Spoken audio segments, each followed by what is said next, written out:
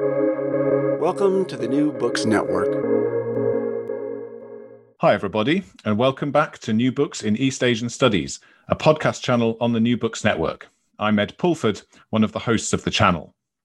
On the podcast today, we have Odd Arne Westad, who's Elihu Professor of History at Yale University, and he'll be talking about his new book, Empire and Righteous Nation, 600 Years of China-Korea Relations, which was published in 2021 by Harvard University Press.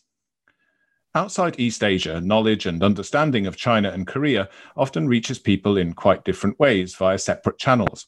Each country has its own quite distinctive image, and whether in the sphere of culture, politics, economics, or fermented vegetables, the two places for good reason carry quite different associations on the global stage. Yet connections between China, a large historical empire, as our guest today puts it, and Korea, a smaller, though by no means small nation, have long been absolutely key to life in each place and beyond. It is this connection, long in the making and intense in its competition, as Westad puts it, that he explores in his new book, Empire and Righteous Nation, which offers not only a highly readable and entertaining survey through 6 centuries of tumultuous history, but also an argument that China and Korea's distinctive neighborly relationship has mattered a great deal to the East Asian region and the world at large. From dynamics between Ming and Joseon states forged in mutual admiration for Neo-Confucian virtue, to ambivalent Qing-Joseon relations with their curious blend of admiration and suspicion, through Japanese colonization, emerging 20th century nationalisms, and up to a contemporary situation in which China interacts with 2 polities on the Korean peninsula. At every turn, the relationship emerges as central to affairs extending well beyond the Yalu and Tumen River border, and highly instructive regarding ideas of empire and nation themselves. But the author is here to tell us more himself, and so it's a great pleasure to say, Arne Westad, welcome to the podcast. Thanks, Ed. It's great to be on the podcast. Well, in fact, I should say, I think you're coming back to the New Books Network, because I believe you appeared on one of the channels a couple of years ago. I've been on one of the channels before. So welcome back. Thank you, as I say, yes, for appearing, and maybe you could begin by giving us an account, maybe keeping us up to date based on your previous appearance, or a sort of broader sense of how you came to this book and why China-Korea relations have appeared in what I should say is very long and distinguished career dealing with lots of questions of international relations and East Asia. I've always been interested in the relationship between China and Korea.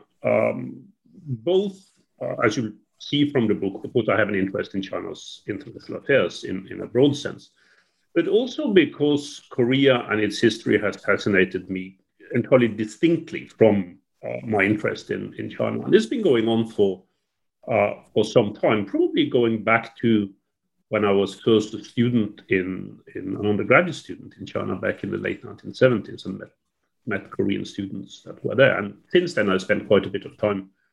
So I spent a lot of time in China, but I also spent quite a bit of time in Korea, in South Korea, and gotten to know the country a bit.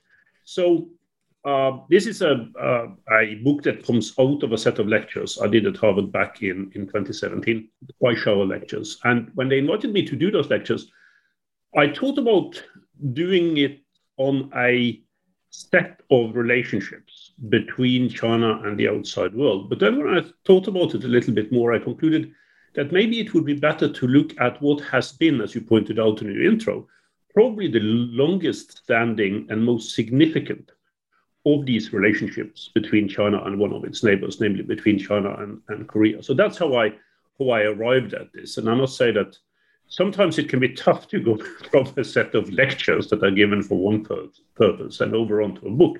But that was not the case here. I found the book thoroughly exciting to do, because it took me into territory that I really wanted to research for some time. Well, that comes across, I think, very well in the book itself, which is, it reads as something which has been, it's got some genesis in something that is there to be listened to and engaged with, perhaps beyond the somewhat drier academic fare that one encounters from time to time. That's fantastic. Well, I thought we'd just jump straight in to the topics and the kind of concerns of the book. So you provide a bit of an introduction, which, as you say, outlines this importance of this relationship to both sides, its long-standing and very distinctive nature in some ways. And I think something that kind of is a recurrent theme of the book that is so interesting and engaging is the extent to which China-Korea relations offer a kind of a paradigm for understanding the relationships of each one with a broader outside world, perhaps something closer to what you may have originally thought these Reischauer lectures would be about. So I wonder, first up, given that this is the first sort of focus of the first chapter of the book, how you came to sort of see this relationship as paradigmatic or in some ways exemplary, and in particular, I suppose, how it kind of gave you an understanding of these ideas of empire and nation in particular, which appear in the title. So, of course, this is a relationship that goes very far back in time, much further back than when I started in the late 14th century. But I thought that for a little book, covering 600 years is probably enough. But the relationship goes back much further than that. It goes back at least 2,000 years, in the sense that you can talk meaningfully about a China and a Korea in a cultural, much more than a political sense, and relationships then sometimes hybrid relationships between these two that develop. Probably the most long-standing relationship that cultures centered in China have to cultures centered elsewhere. So that's interesting in itself in terms of that longevity, but also changeability of the relationship. The other reason why I wanted to do a relatively shorter period of time, not just for the sake of limiting the chronology, is that at the end of the 14th century, something really dramatic happens, both in China and in Korea. So this is the period right after the collapse of the Mongol global empire that strongly influenced and controlled both China and Korea. And it gave rise to almost desperate search for order in both of these areas. When I talk about China and Korea here, I talk about areas rather than states. The state shifted, changed, but the cultural area stayed more or less intact. Something really dramatic happened in both of these places. What you could call a Neo-Confucian revolution to respond to this search for order. With two new states being set up, the Ming Empire in China first in the 1360s, and then the Joseon Kingdom in Korea towards the end of the century. And both of these were driven by this search for Neo-Confucian ideals, a new way of interacting between state and society and between state and individual, based on a set of obligations and rights that was loosely derived from classical Confucianism. So this is connected to the Confucian inheritance that both of these countries have, but in a new form that really started appearing in China during the Song and then comes into full fruition as a kind of state ideology in the late 14th century in a very dramatic fashion. So this is about really revolutionizing the relationship between individuals and the state, making it much more personal, making it much more dependent on a set of rules for behavior, both from the side of the people who are in charge of the state and those who are subject to the state.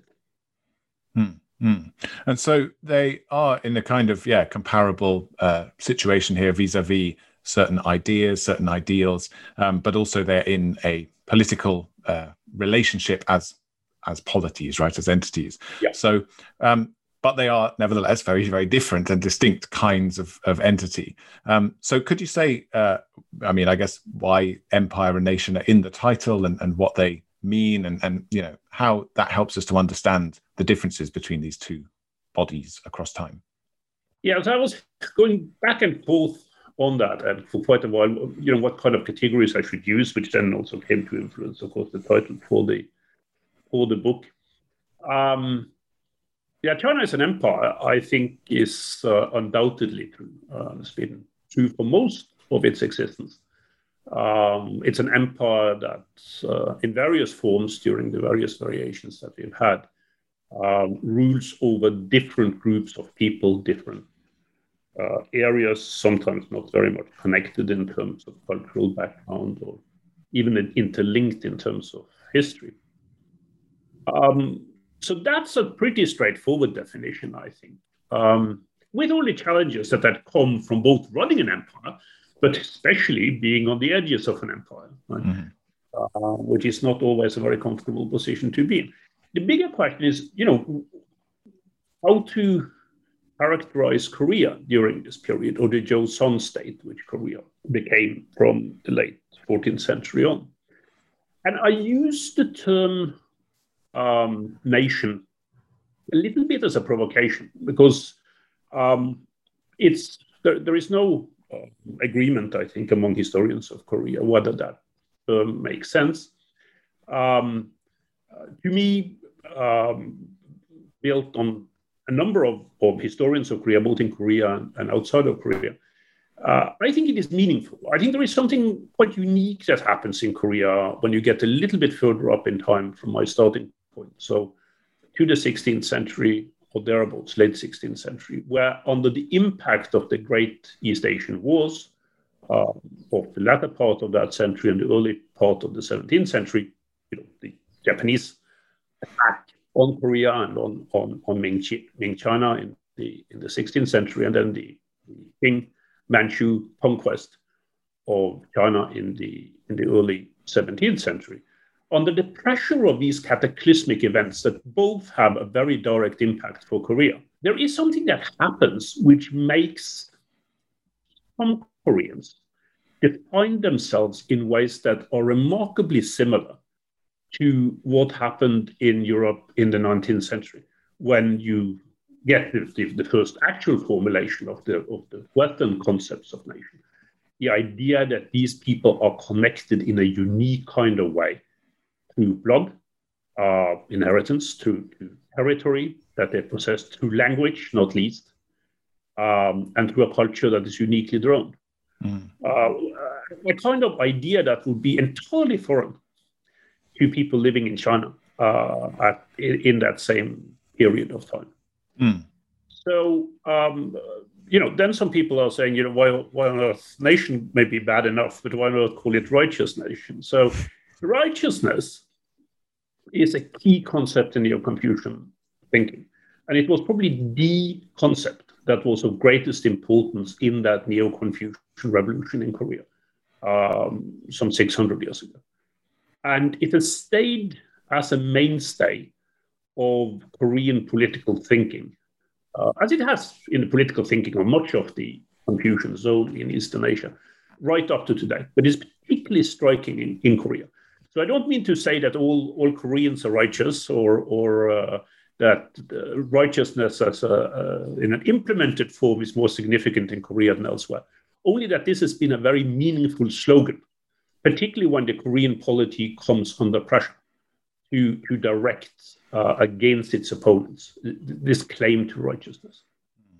Well, yes, and you highlight some really fascinating historical continuities, the existence, for example, of these righteous armies, the Uibyung, in both the Hideyoshi Japanese invasion of Korea centuries ago, and then once again kind of some of the communist guerrilla armies identified themselves in the same way hundreds of years later. You make a persuasive case, I think, for the presence, or at least the usefulness of this idea of righteousness, I or ui, as a kind of way of thinking about exactly that kind of cohesive, nation-like, at the very least, tendency, which I think makes, in a way, the kind of process of modernization and arrival of modernity in East Asia so interesting that many people were already doing something that looked a bit like this new set of ideas that were imported, and perhaps have continued to do them in an even more intense way than some of the people who supposedly came up with this idea of nationhood. Exactly, and then of course how this is reflected and taken over and given completely new meanings and significance when you get into the 20th century. So I think it's very important to move away from this idea. This actually goes for both countries, that there is an unbroken direct tradition, for instance, with regard to the Korea as nation concept that goes from, let's say, the 16th century and up to the early 21st century. I think lots of transformations and lots of use and misuse of concepts that go on in Korea during that time period. The same is true for China. But it's still meaningful, I think, just like you said, to pursue the development and the contestation that is connected to some of these concepts over a long period of time. And I guess it helps us to understand also how some of these somewhat revisionist or reconstructionist histories can be written somehow plausibly, because there are enough ingredients, even if they are distributed and kind of configured in a very different way, as you outline, that can be drawn on to at least suggest an unbroken line of continuity in the way that I suppose national history is and national identities are sort of based on. But I guess, I mean, that's a particularly compelling part of the book as a whole. I think your kind of tracing of these sorts of continuities, but also, of course, big ruptures in this relationship. But I wonder if we can start with, at least in the chronology, one of the sort of another of these kind of key historical questions in the relationship between China and states in its neighborhood, if you like, or on the edge of the big empire, as you put it. And that is the question of Chosun's relationship with the Ming, and then going forward into the Qing as a sort of tributary relationship, because this is one of these within the history of nations, the revisionist history of East Asian nations, that is a particularly provocative one around whether or not there existed, for example, a tribute system, whether or not this was some sort of coherent framework for understanding international relations. So could you say something about how you came to understand the role of tribute and the kind of vassal status of Korea vis-a-vis Ming and then Qing? What that longue durée perspective helps you understand about this? Yeah. So, I mean, with regard to tribute and tributary systems, so I've argued this earlier on when I did a book on China's foreign relations in the sort of longer period going back to the mid-Qing era. By basically saying tribute played a role, but I have a hard time seeing a tributary system. I mean, it didn't really become a system, except for certain relatively brief periods during, especially during the Ming and Qing. And the reason why it didn't become a system was that the empire necessarily had to deal with surrounding countries that it saw as in one way or another subservient to itself by very different kind of measures. So I sometimes joke that, since I gave these lectures at Harvard, that the tributary system was more established at Harvard than what it ever was in East Asia. And I think that holds true. But that doesn't mean that tribute is unimportant. So in the relationship between China and Korea, where clearly Korea had defined itself, certainly through that Neo-Confucian transformation that I was just talking about, as a state somehow subservient to the empire, the idea of tribute is a way of practicing in ways that developed in very different ways, I think, from what was originally intended, practicing that kind of relationship. And the Koreans became masters of practicing it. So, they saw themselves, the Joseon leaders, saw themselves as Chinese vassals. They were a state that was subservient to the Ming, and then, as you said in your intro, somewhat more reluctantly after the early 17th century to the Qing, but not in a way that meant that the empire decided everything that happened in or even around Korea. The Koreans made use of the tribute missions going to Beijing to get a lot of information about what was happening in the empire. Today, I think we would call it intelligence. They were really good at intelligence gathering. They knew much more about the empire than what the empire ever knew about them. And that kind of information enabled them to put their own state, in many ways, in a privileged position in terms of dealing with that relationship. In times of crisis and conflict, as we saw with the attempted Japanese invasions in the late 16th century, the power relationship comes out very clearly with the Ming Empire in the driver's seat. But apart from that, based on the kind of advantages that the Koreans had taken for themselves in dealing with Ming and Qing China, they also had a lot of things that they could do not least in terms of their own development, the domestic frameworks, a way of setting up state and society in Korea, on which the empire had relatively little influence. So it's important to get these relationships right. I think if we think in European terms about vassalage, tribute, empire, we are sometimes getting these categories wrong, the way they actually played out in Eastern Asia. This is a very different kind of system from what we found in Europe during the medieval and early modern, or even the modern era. Mm. And it's this kind of, I guess, textured understanding of these relationships, which, it's fair to say, I think have become much more prominent in recent histories of this region, and an understanding that there may have been various modes of, East Asian or Asian international relations, if we can even call it international, given that nation is baked into that word, but we're constrained by terminology, that don't easily fit, and that also don't really fit these sort of narratives of eternal statehood that we mentioned earlier. But I guess when it comes to questions of how these things are sustained then, I mean, moving forward into the Qing, which, as we've identified already, was a kind of more fractious period, at least to start with, for Joseon relations with the empire. There's the question there about how the Qing operated, and new historical understandings of the Qing have obviously helped us appreciate the extent to which it was a very diverse assemblage of different sort of modes of governance and identities, even for the emperor. It was the Ming and more, I think you put it, or the kind of Ming plus, right?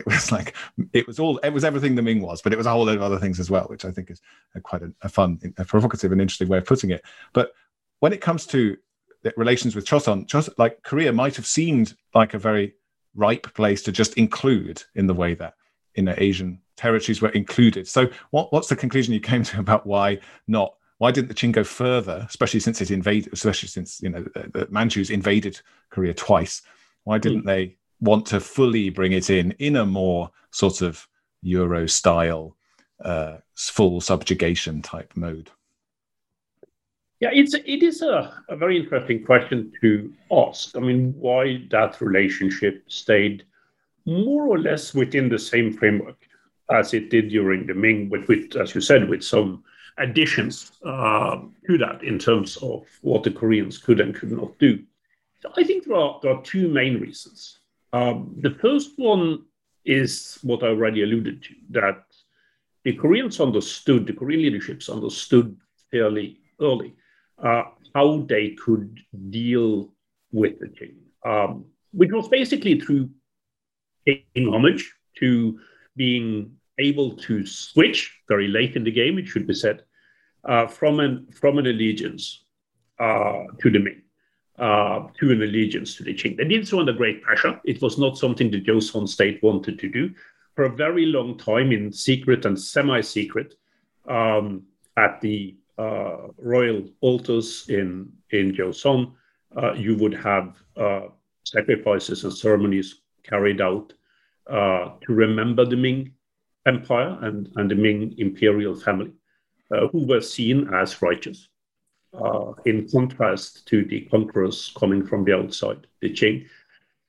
But while doing that, the Joseon leaders were willing to and able to give just about enough homage to the Qing in formal terms that the Qing decided to leave well enough alone. I think they were tempted at many times. The Qing emperors and their advisors were tempted to whack the Koreans because they felt that they were not subservient enough, but always held back, saying that they had bigger fish to fry, more difficult issues to deal with elsewhere, which was promoted to the Qing era literally true. So that's the first reason.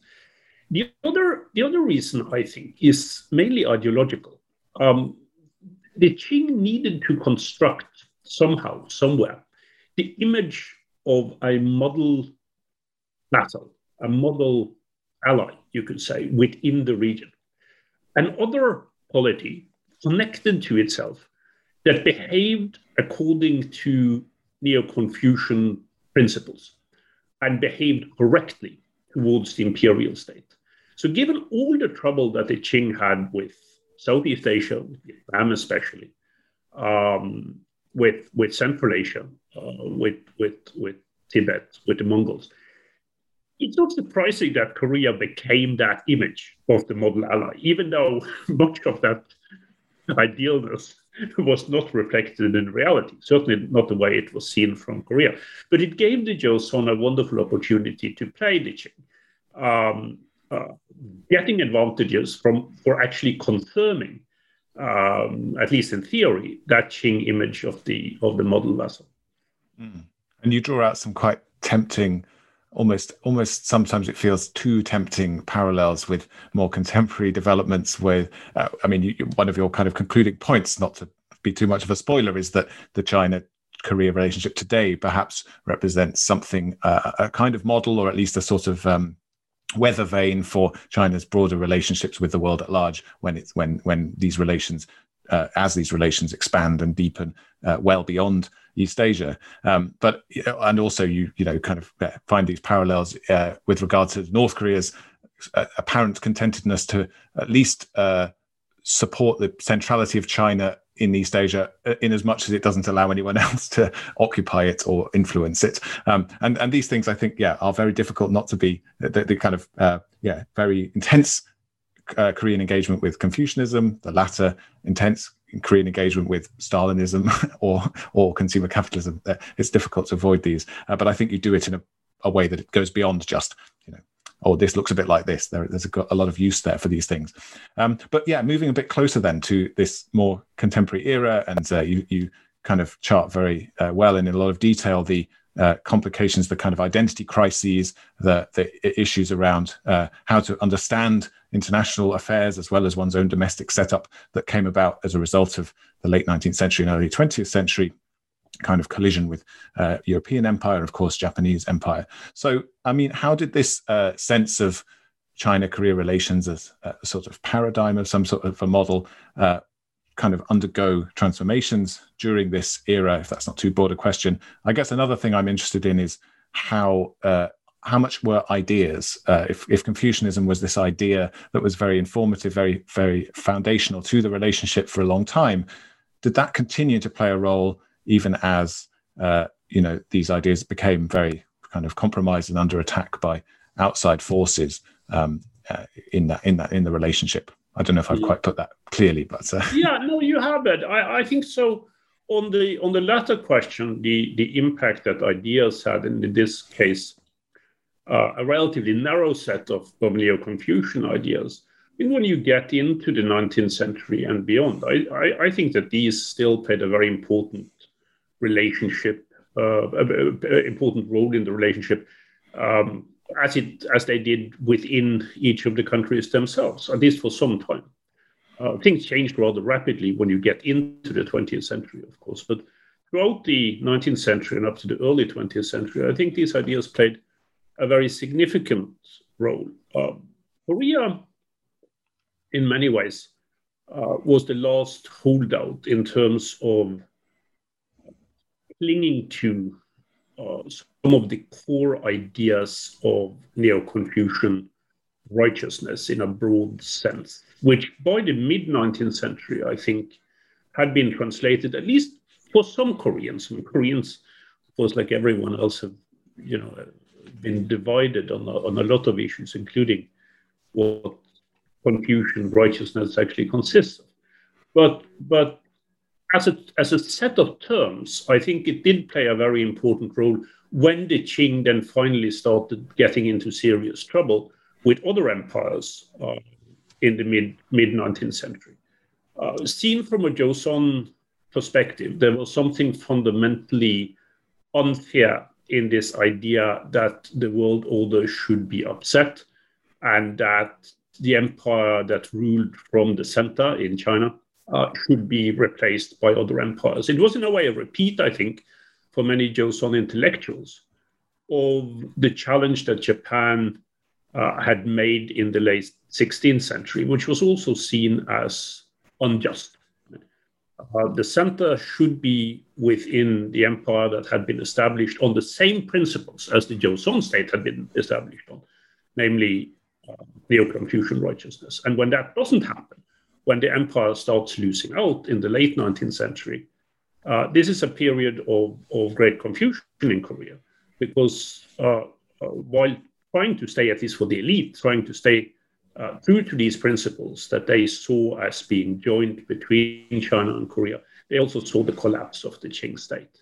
So in the end, I think by the very late 19th century, and unfortunately, about the same time as Korea is gradually being taken over and then colonized by Japan, which is the basic tragedy in Korean history, there is this sense that Korea itself is in a way becoming not just a battleground, but a focus point for these kinds of Neo-Confucian ideas.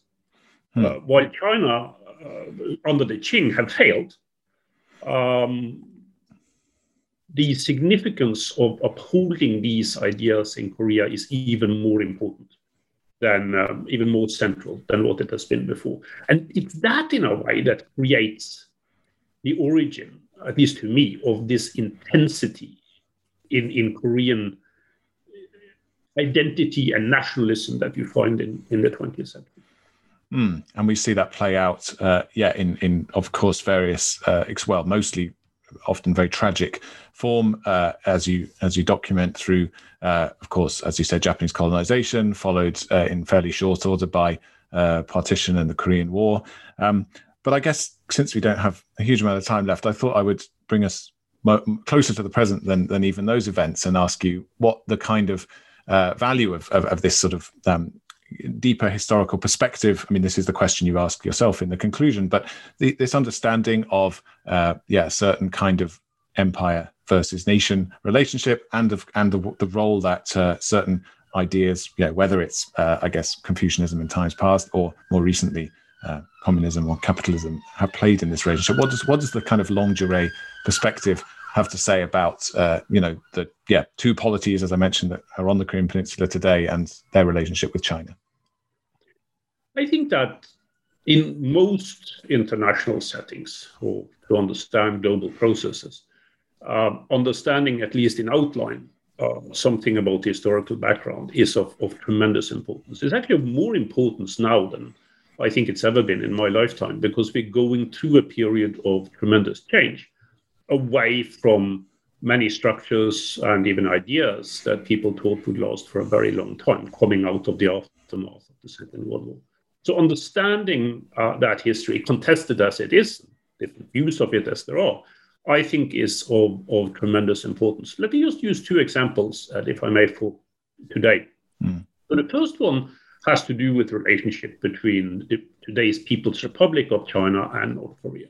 And I think in this country, in the United States and in Europe, it's entirely impossible to understand that relationship if you do not think about how these two countries have been brought together by history, which is a much deeper history than just the history of the Korean War, when the two, of course, were allies and fought together against the United States and against South Korea.